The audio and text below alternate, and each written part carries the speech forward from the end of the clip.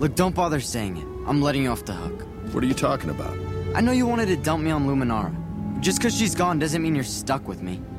I don't want to dump you.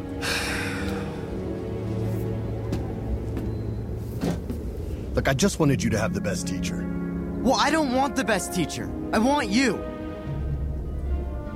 Not that you're not the best, Ezra, I'm not gonna try to teach you anymore. If all I do is try, that means I don't truly believe I can succeed. So from now on, I will teach you. Look, I may fail, you may fail, but there is no try. I understand, Master. Let's see if you do. How did you do that? I can't even do that. Well, I've been forced to see things differently since Malachor. About what happened, I'm sorry for it. For everything, Kanan. It wasn't your fault. I never blamed you, Ezra. It's time for you to forgive yourself. Yes, Master.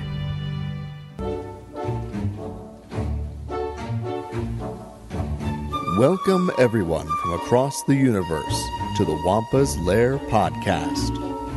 Star Wars is for everyone, so pull up a chair, get comfortable, and join the conversation with your hosts, Karl LeClaire and Jason Hunt, here in the Wampa's Lair.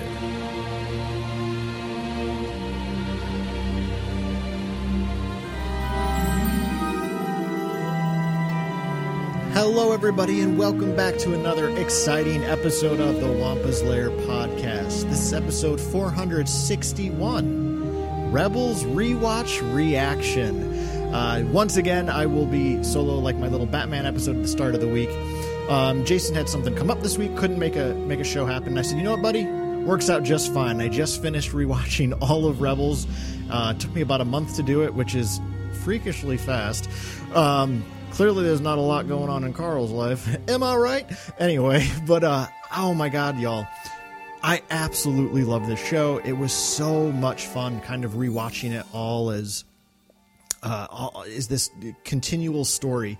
So I thought this would be a fun way to just get out a regular scheduled episode of good old Wampa's Lair Star Wars content and just kind of share some of my general thoughts about Rebels as a whole, as this series as a whole, and some of the big things that I kind of took away from this kind of month-long rewatch, as I said. And I think the first thing I really just want to be very clear on is, for years, I've been kind of maligned Rebels. I'm like, it was fine, but it wasn't really for me. Like, yeah, I like a lot of the characters, but the story is kind of whatever. Boydy howdy. I've never been more wrong. I am eating those words full stop right now. This show is absolutely brilliant. Are there some duds in there? For sure. But overall, it is such a phenomenal story. And I just... I think it works so well watching it in kind of sequential order as I did. So basically the way it even all came about was, jeepers. I really enjoy working out, but I pretty much just, do the whole weightlifting type stuff. And it's very important that I start doing some cardio. So I was like, I hate doing cardio, hate running on a bike. So my motivation to do it was, all right, I will watch a Rebels episode after I finish my workouts, and I'll watch it while riding a bike, a stationary bike. So I was noticing at the gym, I'm just like, wow, I'm really enjoying Rebels. So I just started actually, so that I can enjoy it more without sweating all over the place. Every day when I'd come home from the gym, I'd watch a couple episodes, or in the evenings throw on a couple episodes. And again, I think this is one of the advantages of it's these Star Wars animated shows, right? Each episode is 22 minutes, give or take. Even if you've had a full day, you know, and maybe you don't have time to throw on a 2-hour Star Wars movie, or even a 45-minute Mandalorian episode. I mean, you can just, if you just need a quick Star Wars fix in your day, I feel like that's where, you know, shows like Rebels or even Clone Wars and Bad Batch, they just fit the bill so perfectly. And yeah, I mean, I think it's been such a great time just going back and revisiting this family story. And I think that's something I love most about Rebels. A good friend of mine, my friend Steph, who is a huge Grand Admiral Thrawn fan, and I've loved picking her brain about all of that. And plan to get her on the show soon to talk all about Thrawn. I know a character beloved by many of you. It's not a particular favorite character of mine, but I just love hearing people excited about something in Star Wars. But Steph also loves Rebels, and I was hanging out with her and her husband the other night, and we were talking about kind of comparing Rebels to Clone Wars, and she mentioned, for her, Rebels was just a far superior show just for the sake that it's a continual narrative, where Clone Wars is very episodic.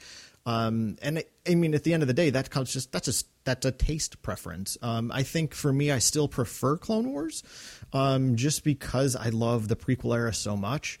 But Rebels really is such a powerfully concise story, and it's an incredibly well written story.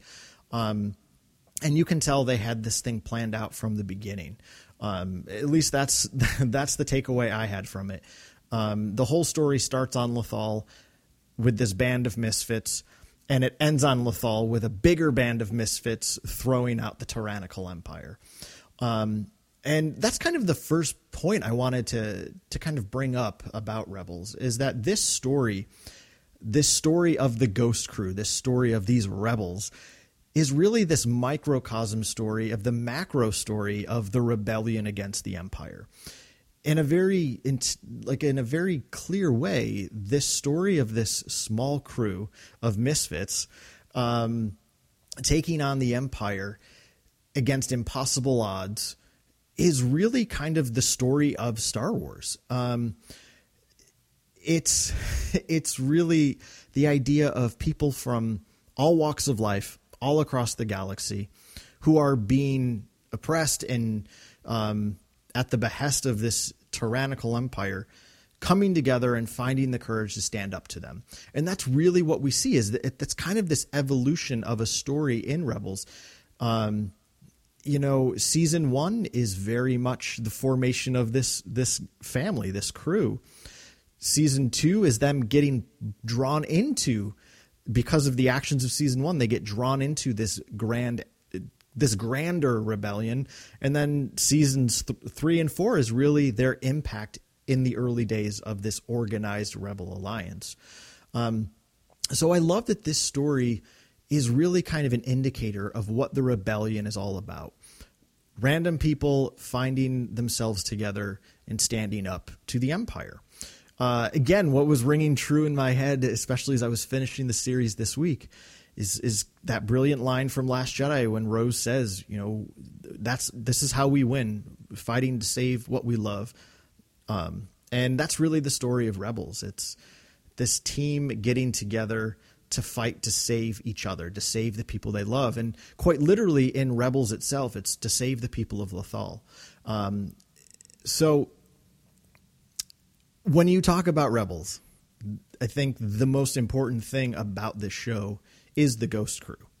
I've shared this several times that, to me, my second favorite ship in all of Star Wars to the Millennium Falcon is the Ghost.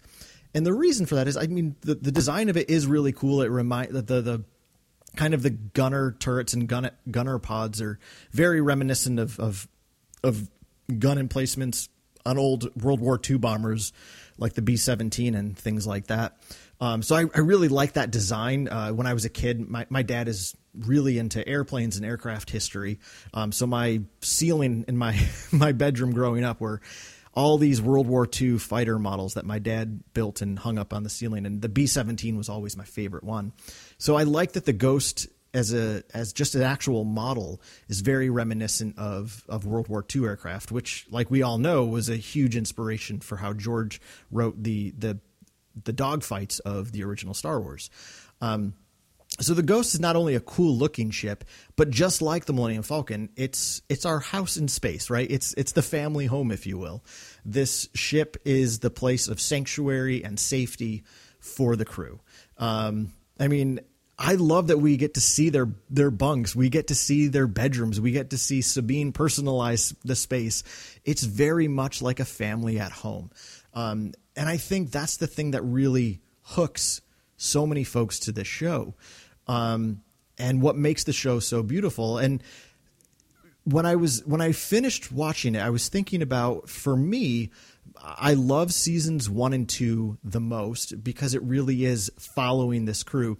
The only season, and I don't say this to say that I didn't like it, but my least favorite season is season 3, only because it really feels like the crew is splintered, doing their own different things for the rebellion, which again, narratively speaking, it makes sense. But because what draws me to this show is the dynamic of the Ghost Crew, the fact that they're a little more splintered in season 3 doing their own little missions makes me less compelled with the story. That's just my subjective thought, though. But that said, the Ghost Crew is a family. One of the most popular themes in Star Wars for so many fans, myself included, is the aspect of a chosen family. And that's exactly what the Ghost is. Every single person on there. Not one of them is blood related, but they choose each other. And as someone who very much is living with a chosen family is kind of this core unit of how I relate to the world and make sense of the world and find comfort in the world, is through the chosen family I've gathered around myself here in Boston. It's so easy to be drawn to that theme in Rebels. And again, chosen family isn't unique to Rebels. It's in the original trilogy. It's in the prequel trilogy. I mean, it's all over Star Wars, but I just feel like the Ghost Crew embodies it in such a powerfully amazing way. So I just wanted to share some of my general thoughts of each member of the Ghost Crew, because they're all wonderful and they each have something unique about themselves. And I think, the heart and soul, the very anchor of the Ghost Crew is, of course, the leader of the Spectres, good old Hera. Or as I've liked to become to name her, Mama Spectre. So Hera has always had the heart of a rebel. I love the stories about getting to see her with her father, Cham Syndulla, which, of course, all of us coming into the show, having been fans of the Clone Wars, and we know who Cham Syndulla is, but it was really awesome to see Hera be fleshed out. And as Yoda says to Luke in Last Jedi, we are what they grow beyond. Hera is so much better at doing the rebellion business than Cham. And that's because she's grown beyond kind of his blinders, his kind of narrow vision of, well, the only people I care about are the people of Ryloth.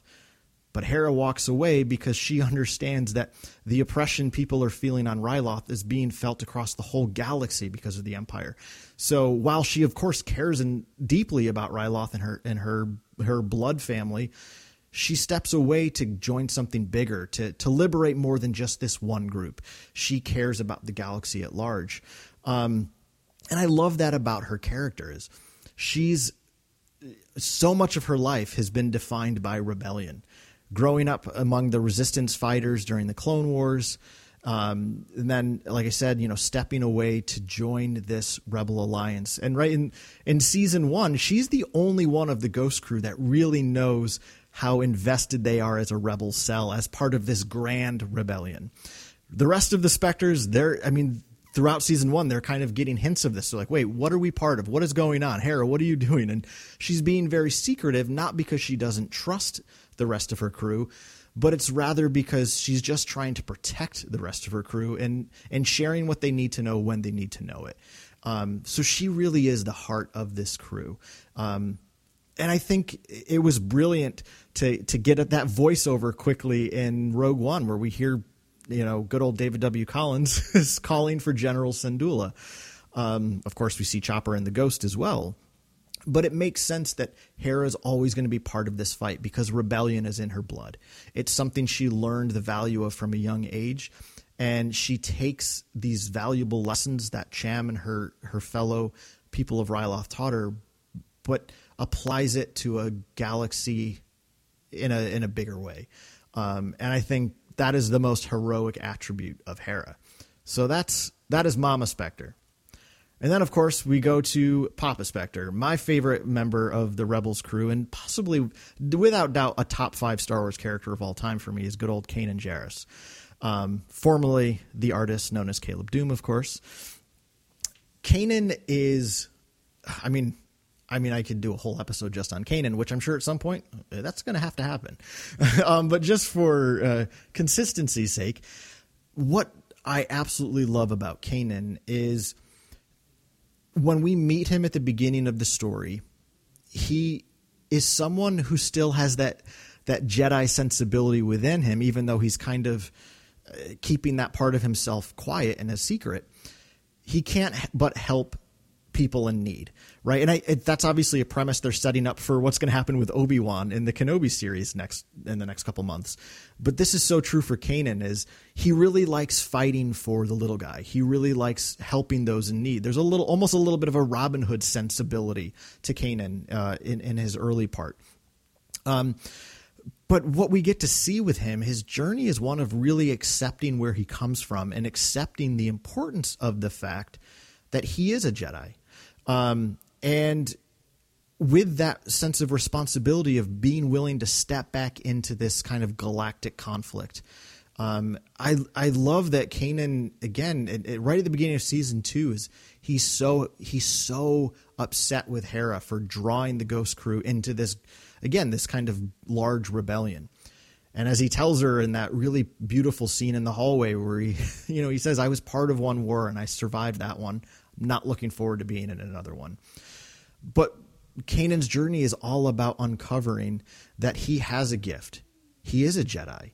And that's something, rather than being ashamed of it, to live out and to continue to bring the light of the Force back into the galaxy. So I really love that story that Kanan gets to take us on, is a reminder that the Jedi are still needed. And that's really what Kanan's part of this story is. I mean, I get it. While Hera is kind of the anchor in the heart, Kanan is the spirit and the spiritual center of this particular family. And then there's Sabine.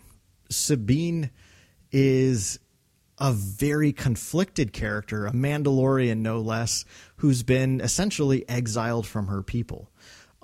She, for the longest time, had no place in the galaxy. She was abandoned by her blood family, and completely misunderstood by the people of Mandalore. There's been this false narrative about who she was on Mandalore spread by the Empire, and it causes her to have to go into exile.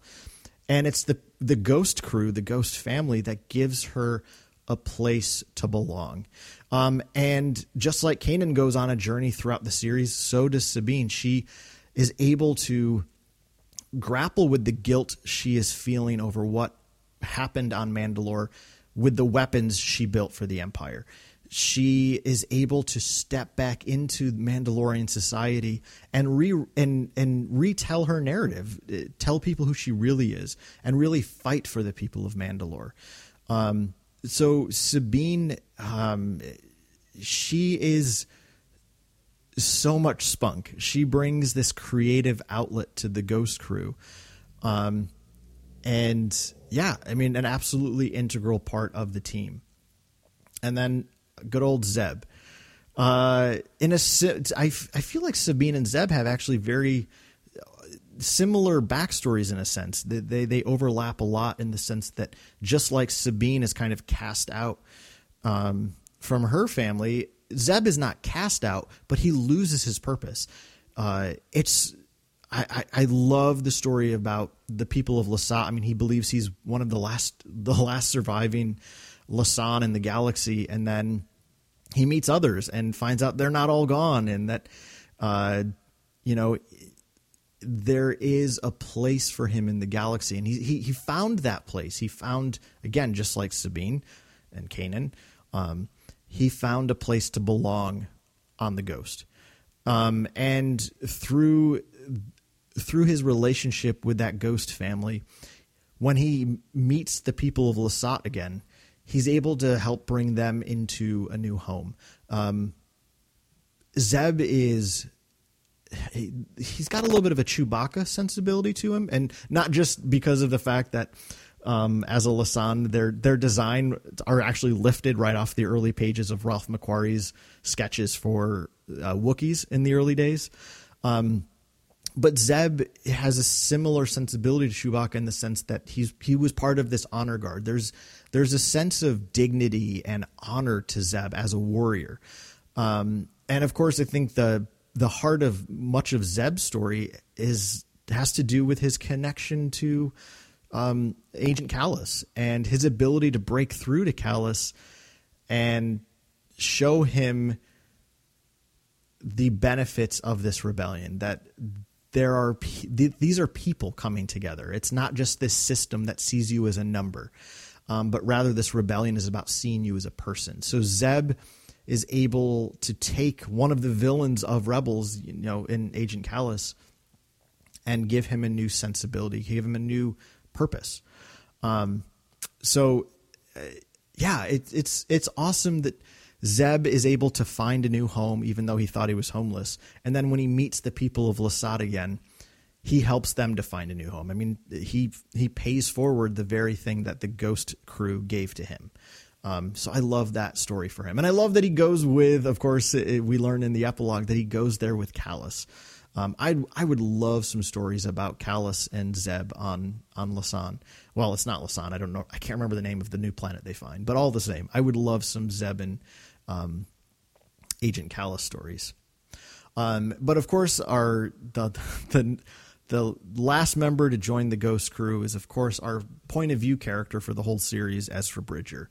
And if any of you have been listening to the show over the years, you've probably heard me share my sentiments that I'm not a fan of Ezra.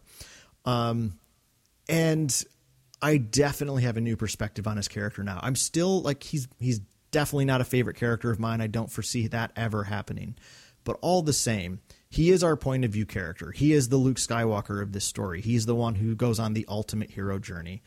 Everything kind of filters back to him. And because he is an orphan of Lothal, his commitment to Lothal is really what drives the story.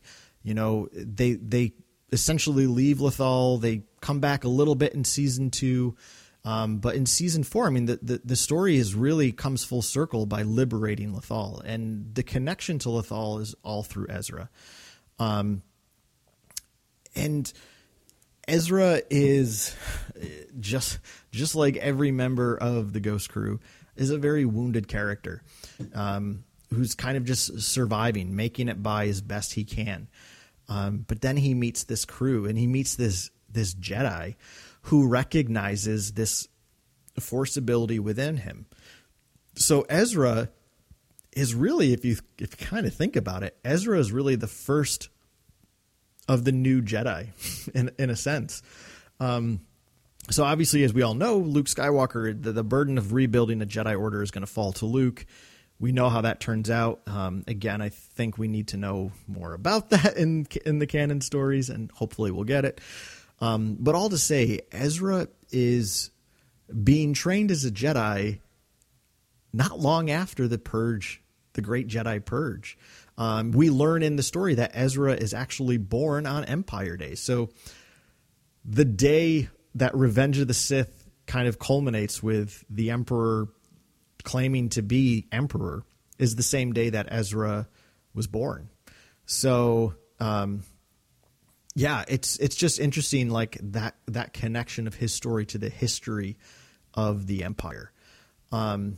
So Ezra is this lost soul who lost everything to the Empire.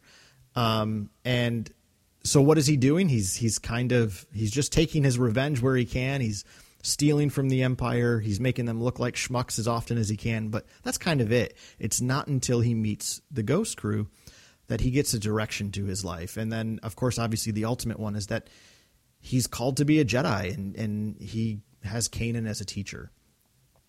So I just love the dynamic of the Ghost crew. I think each character has such a beautifully unique story. And while Ezra is obviously the main character, I would say that by the way, I know I didn't mention Chopper. I'm not droids are just kind of like not to be a jerk, but they're always just kind of background to me. I'm not a droid guy.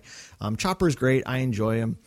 But I don't have a tremendous amount to say about him. So my apologies to all you Chopper stans. But I mean no ill will. It's just those droids just don't draw me in. I know what they mean to Jason. They're huge. I'm sure he'd have a lot more to say about Chopper than I do. I will say this though, my favorite Chopper scene by far, and probably my favorite droid scene in all of Star Wars, is in the episode after Kanan dies, when Hera is just standing there by herself and Chopper rolls up next to her and just extends his little pincer arm and holds her hand. Absolutely adorable. I loved that moment. So yeah, Chopper might be spunky AF, but he has certainly got a good heart in that metal tin can of his. So, but all that to say, this Ghost Crew is really the heart and soul of this story.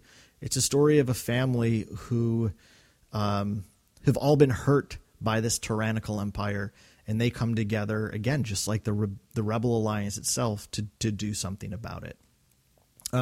Something else that I think is worth noting for Rebels is the return of some of our Clone Wars characters. It really made Rebels feel like a continuation of that story, and as we all know, Rebels was created by Dave Filoni, who obviously was George's right-hand man all through Clone Wars. So it makes sense that he brought back some of the Clone Wars characters, and first and foremost is Ahsoka. We get to see her at the end of season 1. She's Fulcrum, which again, one of my favorite new canon novels is the Ahsoka novel by E.K. Johnston. If you're an Ahsoka fan and you've not read that book, I can't recommend it enough. And as I say that, just about to give you a spoiler, but so sorry if you haven't. Quick spoiler: we get the story at the end of that of how she becomes Fulcrum. So I won't give you the details, but in that book, towards the end of the novel, we see her become Fulcrum. So it's interesting to see Ahsoka being involved in this rebellion. And again, if you want to know how she got kind of wrapped into it, read the Ahsoka novel by E.K. Johnston, because that's where we get her coming back in. But what's incredible about Ahsoka in this series is she's not a formal Jedi, right? I mean, we all know it's obviously in Rebels where she has the famous line when she confronts Vader, "I am no Jedi."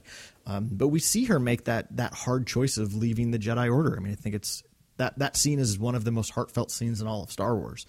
So it's wonderful to have her back. And a regular listener of the show who's always chiming in on social media, which I appreciate, is our friend Dave. And Dave made a great point about Ahsoka being a way seeker. So for any of you who have read any of the High Republic series, in the High Republic, we learn there's this group of Jedi known as way seekers who kind of just go out following the will of the Force and doing whatever needs to be done. And I love Dave's interpretation of Ahsoka kind of as this way seeker character in Rebels, and even more, even I think you could argue that the same is true for her in Mandalorian. But I think also what makes Ahsoka's presence in this show so important is she provides a sense of encouragement to Kanan and Ezra in their relationship as master and apprentice. Ahsoka in no way seems to have any issues with them training to be Jedi. She doesn't officially commit to any of that training of the two of them, but she just recognizes it as something that's important. So it's kind of neat to see how she recognizes this new path of a new type of Jedi, which I think is just great. Of course, we also have Rex. Captain Rex is back, and as well as some of the other clones, Gregor and darn it, I forget the other ones' names. My apologies. But I also love how Kevin Kiner uses the clone theme whenever they're around. But it's really fun to see Rex back in the fight, and I think Rex also, as a former clone trooper, he gets to provide this really great commentary on and just how useless stormtroopers are. These clone soldiers, like him and his brothers, were such effective soldiers, and just it feels like any chance he can get to make fun of stormtroopers, he does, which I just think is hilarious. But it's great to see Rex join this fight because Rex chooses to. I love that episode at the beginning of season 3 where Ahsoka sends them, sends the Ghost crew to find Rex and his fellow clones and invite them back into the fight. And obviously at first Rex is the only one to take up that invitation and the other guys come back in season 4. But what's really awesome, and this actually really hit me as I was watching the finale of the series, is when I believe it is Gregor who is killed, and his dying words to Rex is, "It was great serving alongside you, General or Captain, in a fight that we chose." And I think it's so cool to see Rex is this, in a sense, relic of the Clone War, who was programmed to fight in this war. And obviously we get into that question of programming and free choice a lot in the Clone Wars series itself. But all the same, it's incredible to see Rex in this series choosing to be part of the rebellion because it's something he really believes in and understands. So I love this. Love that he's in there. One of my favorite episodes of Rebels was, I believe it's in season 3. I think it's called The Last Battle, where they end up on that droid, that droid planet where for them, the Clone Wars aren't over. So Rex has to prove to the droids that they could have won the war, and then they team up against the Empire. I just absolutely loved that episode. But I think what Rex also does is he's there for sure as his own character with his own motivations and purpose. I want to be very clear about that. But at the same time, he also does serve a purpose in Kanan's story, right? I actually just rewatched the first episode of Bad Batch today. I think I'm going to rewatch that series next. Right, we really get to see why Kanan has such a disdain and mistrust of clones. I mean, he watches them gun down his master. So Rex kind of provides this sense of healing for Kanan from the Clone Wars. This sensibility that all clones are evil. Rex kind of proves to Kanan why that's just not true. And I really enjoy their dynamic, which of course starts very much at odds, and then they become these good buddies. So I love the relationship of Rex to Kanan. And then, of course, I think the biggest surprise to a lot of folks is the return of Maul. Having Maul back in Rebels, I thought was a really bold choice. But you really can't be surprised by Maul being back here, considering they made the bold choice back in the Clone Wars to bring a guy back who'd been cut in half. So, I feel like you can keep throwing Maul in wherever you want at this point. But I thought Maul served a great purpose in the story. Now, of course, again, if any of you have been with the show a while, our beloved former host, Katie, of course, is the biggest Maul stan that I know. And she could go on and on and on about the importance of Maul as a character in Rebels. But suffice it to say, for me, I thought what served so importantly in Rebels is, so to look at him specifically as the character, when we find him on Malachor, he's there, lost, alone, looking for some sort of connection. And I think my favorite episode of Maul in Rebels is, as much as I love Twin Suns, it's a great episode. It's not my favorite Maul moment. My favorite Maul moment is actually when he takes Ezra with him to Dathomir and shows him kind of the relics of where he comes from. And he really wants Ezra to leave with him. But Ezra, of course, chooses his family. He chooses the Ghost crew. But Maul really laments it. He's like, we could have been brothers, which of course immediately just made me think of the pain of what he felt when he lost Savage in the Clone Wars. But he really wants Ezra. He really needs companionship. And I know that, again, that's something Katie talked about all the time when she would talk about Maul, is he is a lost soul in need of true companionship.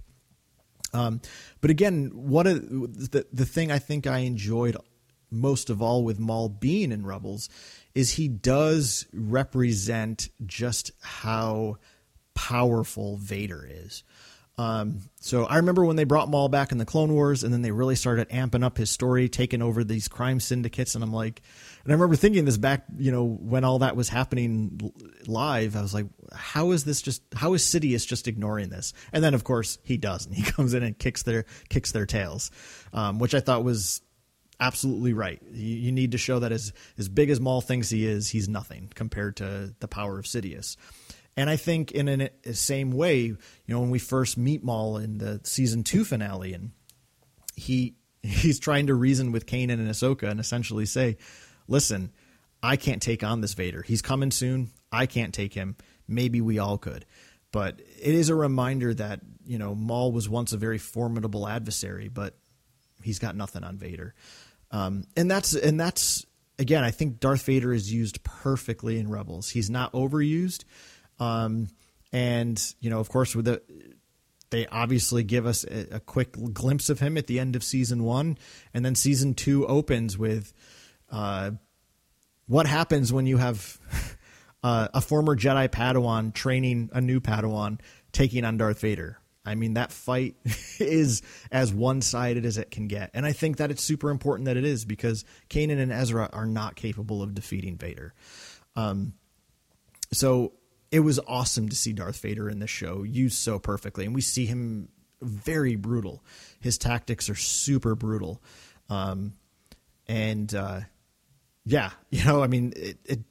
Which I guess another new addition to Rebels that I think is fascinating is the Inquisitors. We know that they are all beholden to Vader. They're trained by Vader, as we learn in the comic series. And these Inquisitors are just sent out to find any sort of Force sensitive or Jedi on the run. And whenever they become too big of a threat, even for the Inquisitors, that's when Vader steps in. So, season 1 ends with Kanan taking out the Grand Inquisitor. So finally Vader's like, all right, tag me and I'm coming in and I'm going to show them what's up. And that's exactly what he does. And then I do want to just mention one last character that is obviously a huge standout in Rebels is Grand Admiral Thrawn. It's so cool that they brought that character back, a beloved character. I mean, Grand Admiral Thrawn was kind of the spark that relit people's interest in Star Wars again, when Timothy Zahn put out Heir to the Empire back in 91. And it was awesome to see how much Dave Filoni talked with and worked with Timothy Zahn in developing Thrawn in Rebels. And as I said, Thrawn is still not a favorite character of mine, but he's a brilliant character all the same. Just because he's not a subjective favorite doesn't mean he's not a brilliant character. And I think what Thrawn really represents throughout Rebels is just kind of the impossibility of overcoming the Empire. Thrawn is as smart as they get. I mean, Vader is brutal and powerful. Tarkin, brutal and powerful, also a bit intelligent. But Thrawn is just a mastermind in a way that I feel like he's only second to Palpatine himself in that regard. So Thrawn is also brought in to deal with this growing rebellious threat. They bring in kind of a top tier admiral like Thrawn, and Thrawn throughout just is inquisitive and as inventive as this Rebels crew becomes more and more throughout the series. Thrawn always seems to outsmart them. Again, this is subjectively why I don't like the character. I don't find someone who seems to know everything a very compelling character. But at the same time, he really represents how hard it is to overcome the Empire. And I will say, I think my favorite portion with Thrawn is the season 3 finale, where he shows up at their hidden base and is confronted by the Bendu. And he just has no idea what to do. And I think that's something that I do at least appreciate about Thrawn is super, super, super rational. There's not much room in him for the supernatural, which of course the Force is, and of course the Bendu is. So I do like that as brilliant as Thrawn is, there are mysteries in the galaxy he'll never be able to grasp, because to him it's not, I wouldn't even argue that he doesn't believe in the supernatural. Like, he's seen Jedi, he knows what they're about. He just, because he can't empirically understand it, he doesn't. I don't know. It's almost like those things just don't matter to him. And since I mentioned the Bendu quickly there, I might as well give him a quick shout out. When this show first came out, I really didn't like the Bendu. I didn't like the idea of this one in the middle. But I really, really loved the Bendu on this rewatch. I love that Kanan gets a new master in a sense, and it's not a Jedi. The Bendu is clearly not a Jedi. And the existence of the Bendu expands our understanding of Force mythology. And again, as you know, any of you know who've listened to the show, that's my favorite element of Star Wars is the Force and the Jedi. So getting to expand on that mythos is phenomenal. And that's really what the Bendu represents is he teaches Kanan how to see again. Right? It's incredibly powerful. The Bendu connects with Kanan in such a way that Kanan's able to believe in himself again and believe in his work as a Jedi, training a Padawan. So that's really incredible, having the Bendu in that regard. And then, you know, a couple other like last things I wanted to share is things that I had a new perspective on as I walked away from this rewatch. So again, kind of like I said at the top of the episode, this, you know, for the longest time I was kind of whatever about Rebels, because of certain elements of the show. And these are the things I want to kind of tackle in this last little section, if you will, is these things that I walked away with, from a new perspective. So the first thing I want to hit on is the importance of Kanan training Ezra. And by the way, all these things I'm sharing are obviously very just subjective to me. All of you might have totally different things that grabbed you with Rebels. So I in no way am in trying to ignore or dismiss other elements of this show, but I'm just speaking to the things that speak to me, because that's really all we can do. But anyway, the importance of Kanan training Ezra. It shows that Kanan still believes in the Force and believes that the Force is alive in the Jedi, and he wants to pass that torch on, even if it's in a small way. As Yoda says in Clone Wars, the Force made visible a Jedi is. Kanan continues to recognize that what the Force has brought into his life in the person of Ezra is something worth paying attention to. And he's going to train Ezra. He understands that the Jedi are still needed in the galaxy. And I think what I really appreciate about Kanan is, unlike Luke Skywalker, and again, totally different characters with very different motivations to be sure, but unlike Luke, Kanan doesn't take the weight on his shoulders of like, oh my gosh, well, I guess since I'm a Jedi, it's my responsibility to restart the Jedi. Like, that's never something Kanan feels. He's like Spider-Man in Homecoming. He's going to stay close to the ground. He's going to be your friendly neighborhood Jedi. And I really enjoy that about Kanan. So he takes on the responsibility of training a Padawan, which is enough for him. And I love that episode in, I believe it's, season 2, where they go back to the temple on Lothal, and he kind of has that vision of fighting temple guards, and he gets knighted, because he finally comes to this understanding that my purpose isn't to protect or keep Ezra safe or to stop training him. It's just to train him. It's just to do my best to teach him the best I can. And it's after that sentiment that he is knighted as a Jedi Knight, because, you know, he was never knighted. He leaves as a Padawan. So it is so important that Kanan recognizes the importance of there still being Jedi in the galaxy. And again, I love the context in which that's happening. Kanan is very, very clearly in a romantic relationship with Hera, and he in no way sees that as a problem for continuing on as a Jedi as well. So Kanan in his own person is kind of representing something new for what Jedi can be moving forward. I think the sad thing is that he never got a chance to meet Luke. I think he could have taught Luke a thing or two. And then the last thing I want to just mention about Kanan, obviously I've got a lot to say about Kanan because he's my favorite character in the show.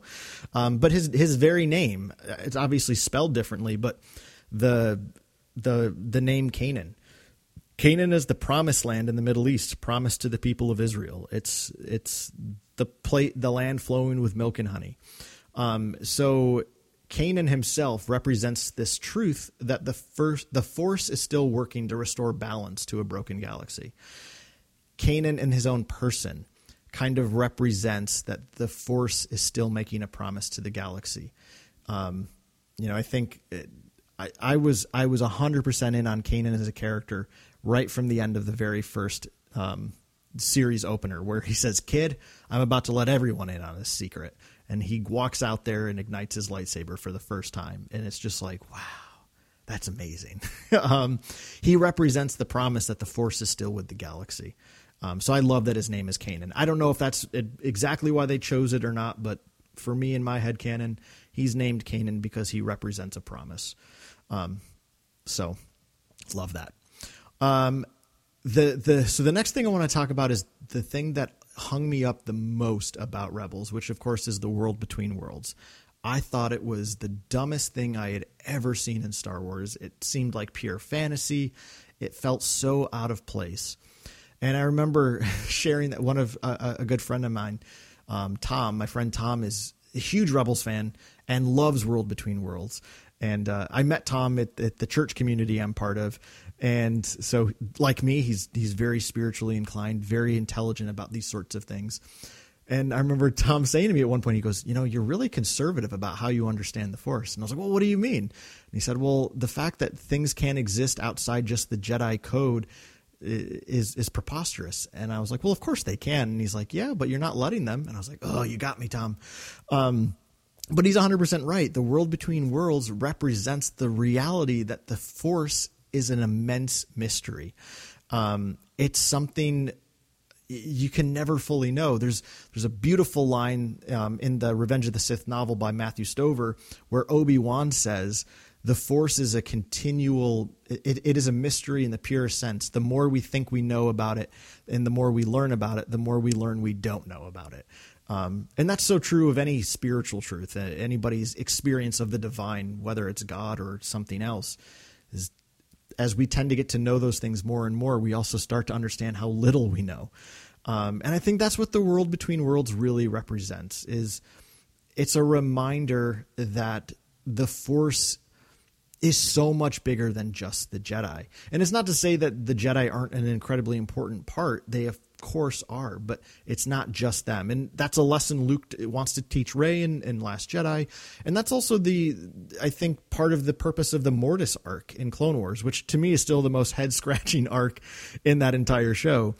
But Mortis is really kind of representing the fact that this Force is so much bigger than what this dogmatic Jedi Order is trying to contain. So I love that the world between worlds continues that reality. And when I think about it, to me, the world between worlds also kind of represents the cosmic force, right? For those of us who know our Force lore, we know that there's the cosmic force and the living force, and they exist in balance in a sense. But what I love about what happens in the World Between Worlds episodes, right? We obviously see Ezra rescue Ahsoka from dying on Malachor, and he wants to then be able to do the same thing. Oh my gosh, if I could do this here, I want to rescue Kanan. But he has to learn the hard truth that if he pulls Kanan out, then they all die. And it's just kind of this reality that the cosmic force can reveal these big answers. But to me, it says it takes the living force to make them happen. And I guess what I mean by that is, in the context of Rebels, Kanan and Ezra, they pave the way for the return of the Jedi. But what it's going to take specifically to mend the imbalance in the Force itself is the love of Luke for his father Anakin. So that's not the role for Kanan and Ezra to play, but to say that their role isn't immensely important would be a huge disservice to them. So, are they the ones that are going to right the rift in the Force itself? No, they're not. And that's okay, because what they do is remind the galaxy of the importance of the Jedi and that the Force is still alive in the galaxy. And then Luke's story goes on a little bit further. But in the World Between Worlds, in Clone Wars does a lot of this too, is giving us all these mystical ritual aspects of the Force, where we see Palpatine doing crazy rituals in a couple episodes of Clone Wars. Once again, Sidious wants to control the world between worlds because he thinks that's where ultimate power is. Again, he's always just trying to harness the Force just simply for the sake of power. And part of what Ezra has to learn in World Between Worlds is learning that the Force is not a power to wield for the sake of power itself, but rather the cosmic force can reveal all sorts of futures and possibilities, but it takes being fully immersed in the living force to make things happen in the galaxy. And then that's the last point I want to bring up then is kind of this relationship of Ezra to the living force through creatures all across Rebels, most notably with the Purgil, but most of all the Lothwolves. And again, if you've been with the show in a while, second only to World Between Worlds, I thought the Lothwolves were the dumbest thing ever in Star Wars. They felt to this world, they felt very fantasy-esque. And all that to say, there are things I love what the Lothwolves represent. I don't love the design choice, again, only because they just feel too much like something out of Lord of the Rings, or Game of Thrones. I mean, they look like direwolves to me, at least. So I'm not belittling the skill of their design. I think they're beautifully designed. They look great. It just felt weird to have something so earthly in Star Wars. So that's my negative piece. Putting that all aside, though, what I love about the Lothwolves is they represent this incredibly important aspect to Ezra's character, and it's Ezra's ability to connect to creatures that are connected through the living force. It's a lesson that Kanan tries to teach him early on. Reach out, try to connect with something. And Ezra really struggles at first, but he seems to have a gift at this, a gift that even Kanan doesn't have. I mean, and again, this has always been true in Star Wars lore, is that different Jedi have different skills sets in the Force. Some are called to heal, some are called to do other things. But Ezra has this really profound connection to the living Force. And I think what the Lothwolves specifically show to us when they're brought in Season 4 is that we are told that they have a deep connection to the Force and a deep connection to Lothal. So they kind of represent the very spirit and very life of Lothal itself. And they themselves even join in this rebellion against the forces of evil.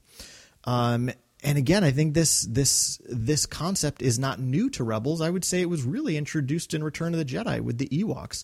The Ewoks are this incredibly beautiful indigenous group of people that have this deep connection to the living force, that are compelled to join this rebellion because the rebellion is about protecting the life of the galaxy.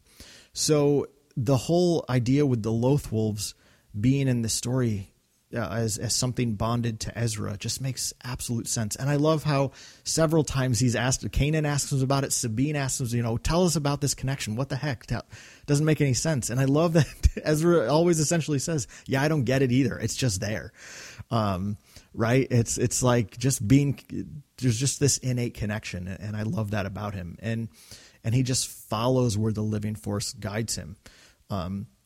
And that's exactly how Ezra's story ends, is he uses the living force to summon these Purgil to give of himself. I mean, he learned from Kanan's own sacrifice that he's going to give of his life, not only to just protect the Ghost crew like Kanan did, but also to really protect this rebellion. And I think, and again, I know a lot of my comments have been very Kanan Ezra heavy, but because they're the Jedi center of the story, that's where I've gravitated to. But I think the sacrifice of Kanan and Ezra are both beautiful ways of kind of showing this both and element of the rebellion, that there's something incredibly personal about protecting your family, and there's also something global, if you will. So Kanan's sacrifice in the moment that he gives his life in the episode Jedi Knight, it's literally just to protect his family. It's to protect Sabine, Ezra, and Hera, the people he loves most of all. This action doesn't do anything to save the rebellion at large, but he saves his family, who he knows will continue the fight of the rebellion. And then Ezra's sacrifice is, yes, of course, it is personal. He is protecting Hera and Sabine and Zeb, and all the other friends he's made along the way. But ultimately, he's doing this to protect the rebellion. He's giving his life to pull the mastermind of the Empire out of the picture. He's taken him off the board. You don't have to play chess anymore with this guy. He's so smart, but I'm just going to get him out of here. He's been disqualified. And I think that that's an incredibly important aspect of Ezra's sacrifice. And then the show ends really beautifully. I mean, it has such special edition Return of the Jedi vibes as we see the Ghost flying over the city of Lothal, and the streets are just packed with celebrating people. So Rebels itself, as its own contained narrative, as I said right at the top of the episode, it is this microcosm of representing what's going to be able to happen when people with a common purpose and a common sense and desire for freedom band together against the forces of tyranny and darkness.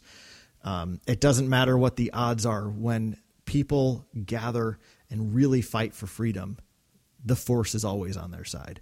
And that's, to me, the biggest lesson of Rebels is find your family, believe in yourself, believe in what your family draws out of you, and don't be afraid to stand up for what is right. That's the story of Star Wars, and it's all beautifully contained in this 4-season TV series of Rebels. It's just brilliant. And if I'm being 100% honest with myself, I might actually have to admit that I might like Rebels a tiny bit more than Clone Wars. It's tough to say. Again, they're kind of different types of series, but I love just the consistent narrative of Rebels. I love that they're doing that. That's what I love that they're doing with Bad Batch. And again, there's obviously a narrative to Clone Wars as well, but it's much more episodic and serial based. But yeah, Rebels is just, what a love letter to Star Wars is all I can say. And I think it's interesting to note that it's the first Disney Star Wars project, right? It came out before Force Awakens. It started before Force Awakens. It was Disney's first venture into our beloved galaxy. And I think they tap into a lot of what we love about the original story, but also draw in elements of the prequels. It draws on Clone Wars. It's kind of just this cornucopia of Star Wars goodness.